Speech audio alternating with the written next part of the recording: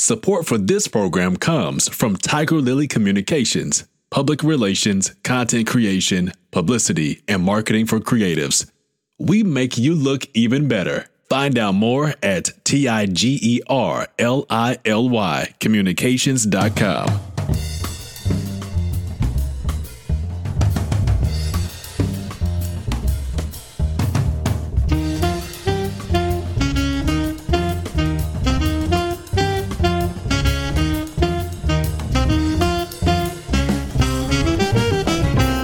Hey everyone, and welcome to Speak On It, the podcast where the creatives tell their stories about what they do and how they do it. I'm Felicia Hodges, and today I'm here with creative Ryan Robinson. Born and raised in the San Francisco Bay Area, he discovered drawing at an early age and later learned to express his creativity through music, playing drums on several recordings. The proud father of two recently published Crossroads, One Black Man's Journey Through Race, Religion, and Politics, which is his first book. It has been described as insightful reflections laced with personal, intimate anecdotes to help the reader navigate through difficult and controversial issues. Welcome, Ryan, and thank you so much for joining us. Thank you so much for having me. It's an absolute honor. Tell us a little bit more about yourself. Well, raised right here in the San Francisco Bay Area. I'm still here. I've been here all my life. Very, for the most part, quiet, sheltered environment that I was raised in. Being an artistic, I can't say it really presented problems, but I was sort of a misfit, right? Because other people in my family weren't. So when other people were doing whatever they were doing, I was like nestled in a corner somewhere drawing, right? Or just, keeping to myself. So it was a really, really quiet, withdrawn existence for me for actually a very long time, because that was my outlet. I started to draw. My mother would probably know better than I could, because it's as far back as I can remember. Like, I don't remember when I just made a conscious decision, this is something that I like to do, right? I just fell into it. And I always had sheets of paper and pencils and crayons with me, right? All the time. And at some point, I'm not sure when this was either, but I discovered that I like to make sounds with my voice, right? I was really fascinated with just different sounds in general. It wasn't any particular thing.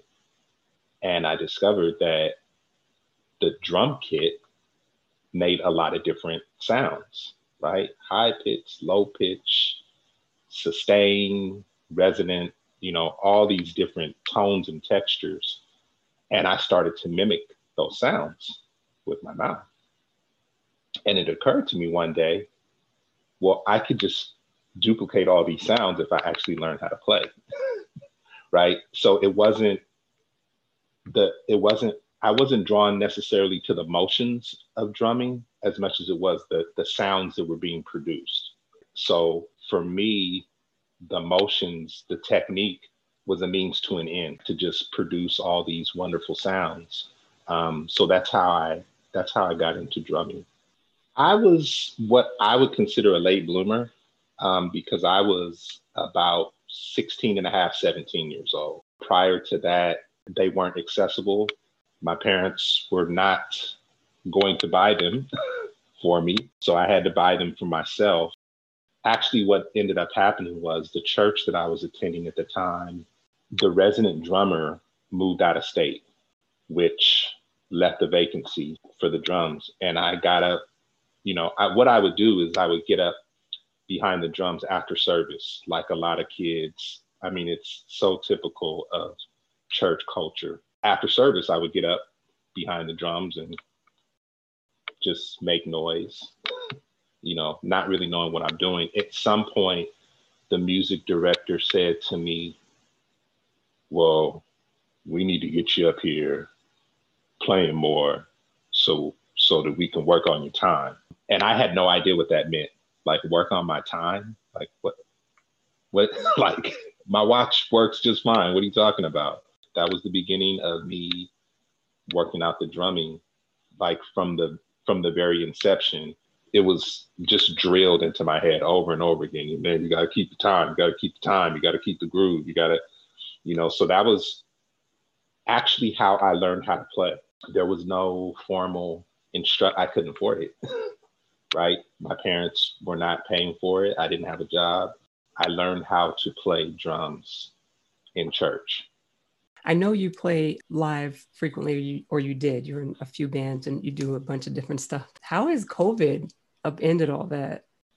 It's been surreal, actually, almost indescribable, because it was so much. I went from so much to nothing literally overnight. I was very active pre-pandemic and it all shut down. So making the mental and the emotional adjustment it's a constant challenge, right? So it's not one of those things where you determine one day, okay, I'm going to be fine with this. I'm going to push forward. I'm just going to dig in and just do what I need to do, whatever it takes, whatever it looks like. That's what I'm going to do. Well, that's fine on Thursday, right? Saturday comes a whole different set of emotions that have to be dealt with kind of all over again. There's been spurts of like really homing in on the drumming and just, cultivating it like I'd always done over the years. Like, okay, whatever is going on, good or bad, whatever it is, I'm going to be very purposeful, very intentional about cultivating this gifting. So there had been spurts of that. And then there have been spurts of why bother? Like, what's the point? What's the use? It appears as though there isn't any really, light at the end of the tunnel, for lack of a better description. Like, what is this going to amount to? I'm not one to function well as a pessimist. It just doesn't work well for me. Like, I'm negative for 5 minutes and that's like 4 minutes too long. So I have to find ways to quickly move past that and just shake it off and just move forward in spite of how it looks. So if it looks dark and dim and dismal, that's just how it looks. Like, you still have to move forward. This is still what you need to do for yourself. So if you're not on stage in the next few weeks or the next few months, and you're not on stage, would you prefer for it to be that way? Absolutely not. But that doesn't negate the fact that this is still something that you really enjoy doing. This is your passion, period. You feel this in your bones. You know that if you're not doing this, something's wrong. It's as if something is disjointed. Physically, you're able to detect that, right? Like, ooh, like my wrist is not working properly. I got a kink in my neck. That's how it feels when I'm not drumming, when I'm not involved in music in some form or fashion. It doesn't have to be in a large public setting. It just has to be, right? At the end of the day, it just has to be. So if it's in my bedroom, playing on bongos or a cajon, that's what it's going to be, right? If it's in my rehearsal studio, working out some chops, that's what it is. It's my responsibility to just fully embrace the moment for what it is, because that is my passion. Currently, I'm just practicing on my own. I'm slowly working on an album with a colleague of mine. It's really slowly, because to produce an album on your own, right? Like without a budget it's not musically challenging, it's financially challenging. We're just taking it, one step at a time. As far as other live performances, they're in very short spurts.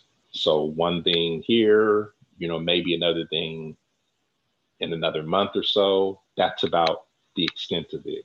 So when I say I'm being purposeful about cultivating the gifting. What that looks like is I really need to put myself in a place where I'm being challenged, right? Because I've been playing for a long time, and it's very easy for me to just fall into a rut of just complacency and like, I could do this. Let me just go ahead. Like, I have to move away from that. And like, you got to push, man, right? You got to push. You got to, those things that I normally wouldn't have to play in most of the settings that I'm in, because I don't really play a lot of challenging music. I have to challenge myself, right? To continue to grow and to develop. Born and raised in the San Francisco Bay Area, how did growing up and living there influence your creativity? That's a great question. And it's really, what's really interesting about that is that because my upbringing was so quiet and so withdrawn, I was very far removed from a lot of the creativity that was being produced in the area. Since there wasn't any track into, these inner circles, right, of creatives and artists, I had no idea what I was actually, or what I could have been exposed to. So I actually grew up with Larry Graham from Graham Central Station, from Sly and the Family Stone. I grew up with his sons. Like, we grew up together. It wasn't, this person. No, we actually attended the same classes, the whole bit. As a young child, and not being exposed to those things, like, you're just ignorant, right? Just unaware. So I didn't really discover the significance and the depth of that until I was much, much older, really. I mean, we were familiar, we were aware, but we had no idea, like, this guy is a funk legend. He's a legend. I mean, there's no way to overstate that. That didn't really register probably until I actually started to play music myself. And then I made the connection. I'm like, okay, Larry Graham, like the pioneer of slap bass. Wait a minute, like that's his offspring. It's a very tight-knit community. So what that looks like is the degree of separation is very short. I also went to school with Sheila E.'s cousins. So, I mean, it's just crazy because I had no idea who the Escovedo family was. Those things really didn't have an effect on me personally until years later, until I actually started to play. And I thought, oh my goodness, like, these people are legendary and they are literally in my backyard. Sly and the Family Stone, Santana, Tower of Power. Did you reach out to them at any point once your realization kicked in? I never did. By the time it actually dawned on me, I realized just how great they were. And what that meant for me as a musician was, you really got a lot of work to do. That's not something accessible for you right now in terms of your musicianship. Stay in the shed, get your chops up, and then if and when that opportunity comes, you'll be ready. We'll be back with more from musician and author Ryan Robinson in just a few. Stay with us. The Groove Pavement podcast, talk show, and movie review, where we break down the blaxploitation era, the cinematic genre, the exploitation of the black culture and experience through film and media. We'll also dive into the cast, the subgenres, the TV shows, and the music. Outside of the films, we'll view some critical signs of the time and what these stories meant then and now, from entertainment to society to economics. The Groove Pavement. Catch a new episode each week on Hutsy.tv and Facebook. Welcome back to more of our conversation with creative Ryan Robinson. He recently wrote a book called Crossroads, One Black Man's Journey Through Race, Religion, and Politics, and he tells us how it all came together. I wasn't originally intending to write a book. That it wasn't something that, I just had an epiphany one day. Hey, maybe you should write a book. I had went through this period of self-reflection, and I thought it helpful to just express a lot of these thoughts that I had, because it was a lot, right? And it got to be where it was building up. So I began to ask myself like these really pointed questions. Like, what does it really mean for you to be Black? I'd never asked myself that.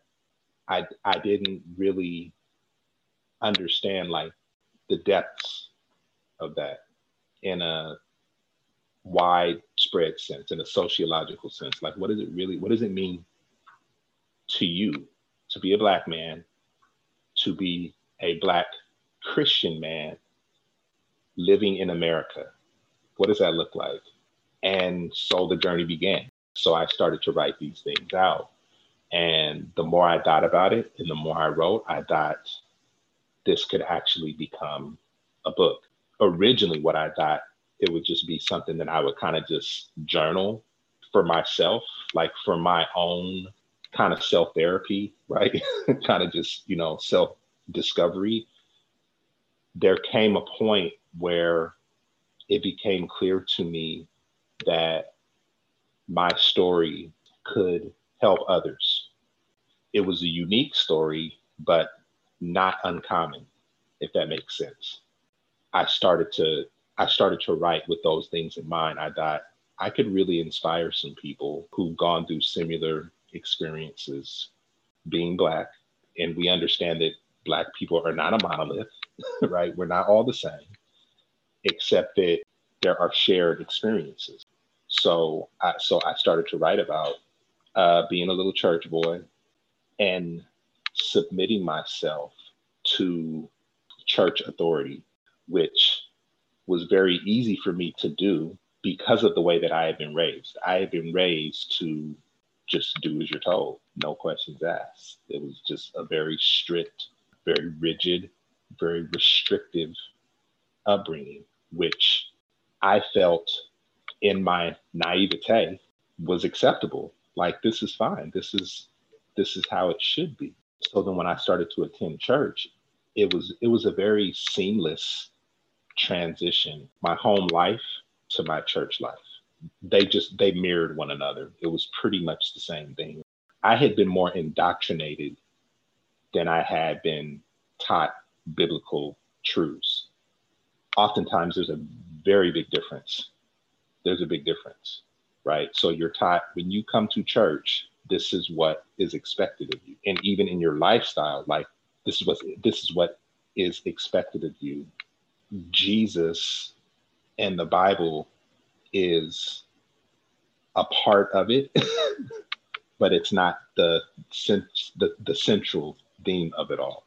A lot of what I had experienced in church was political because it was the way that those particular churches were governed. I mean, there were policies that were enacted and put in place, just like secular government. I don't really like that word secular, but for lack of a better, very, very similar.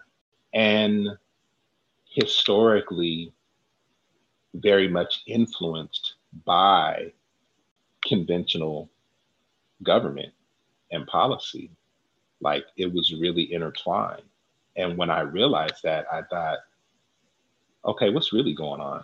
Like, I'm not really seeing, if I was being truthful with myself, like, I'm not seeing the abundant life that Jesus spoke about. I'm not experiencing the love your neighbor as yourself. That love was conditional. So, and what that means, what that looks like is love your neighbor if your neighbor agrees with you. That was never explicitly stated, but it was always implied in a lot of different ways. I saw that played out in real time in my church life, which is depicted in the book. I mean, there was an incident that just really, it was very impactful because it saddened me so much in a really deep, visceral place. I thought, why is this happening? Right? Like, what are we doing? Is this really representative and reflective of the love of God? Most of my church experiences, not all, but several of them were just, it was very restrictive. And I know that a lot of people have had similar experiences. So I wanted to speak to those to help encourage and inspire those people to look past some of those issues and move forward.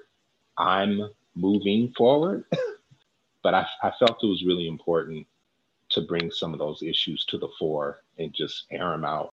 Let's just get it all out in the open in the form of a book. I felt like for me was just the most viable way to go about it. With that being said, and all the events that have happened in the past year, including a global pandemic and movements designed to bring awareness to some serious social issues and situations around us, I'll just say it's an interesting time to be Black in America. How have the events of late shaped your book? Right in the middle of me writing the book, we had Ahmaud Arbery, and then we had George Floyd, and then sometime thereafter we had Breonna Taylor. And I had to stop writing. It was too upsetting. Words failed me at that point. Like I'm really not even in the space to try and articulate any real thought because I was just so emotionally traumatized and distraught. I'm like, here we are again. I was very angry and just generally on edge. Any little thing would set me off. I can't say that was unfamiliar because I've been there before, because we've seen these scenarios played out so many times. So I'm like really trying to figure out, okay, what's really going on? Like actually putting the work in and looking at, these systems, right? And these structures that are set in place that have been designed to be detrimental to the existence of Black people. So seeing those things for what they are brought a level of awareness, but it also brought this indignation. I felt that way most of the time. If I'm being truthful, I feel that way most of the time because I'm under attack politically, socially, sociologically. There's this peering over your shoulder. It's not literal, but it's certainly psychological. That was probably magnified during that time period, right? So I had to step away. I had a couple of conversations with my children to understand how they were feeling. The difference in generations is very noteworthy in that they're living out trauma in real time. Most things that I was exposed to was by way of reading. Emmett Till happened in 1955 or whatever.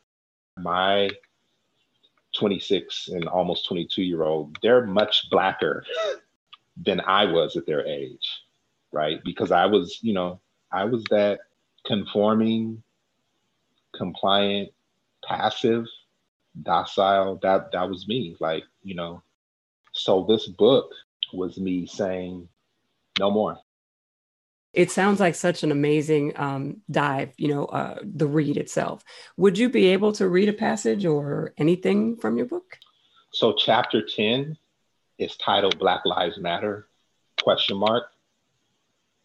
Right? Not a statement, an inquiry, right? So it says, the day of Rodney King's brutal beating began as one so serene and uneventful. I was living with my mother after losing my job and considering what was next for me.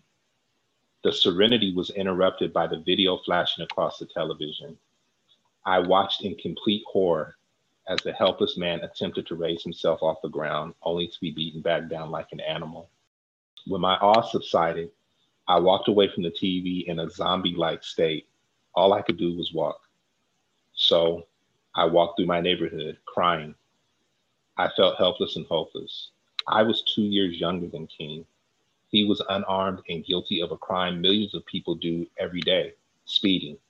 So the image of his beating replayed over and over in my mind.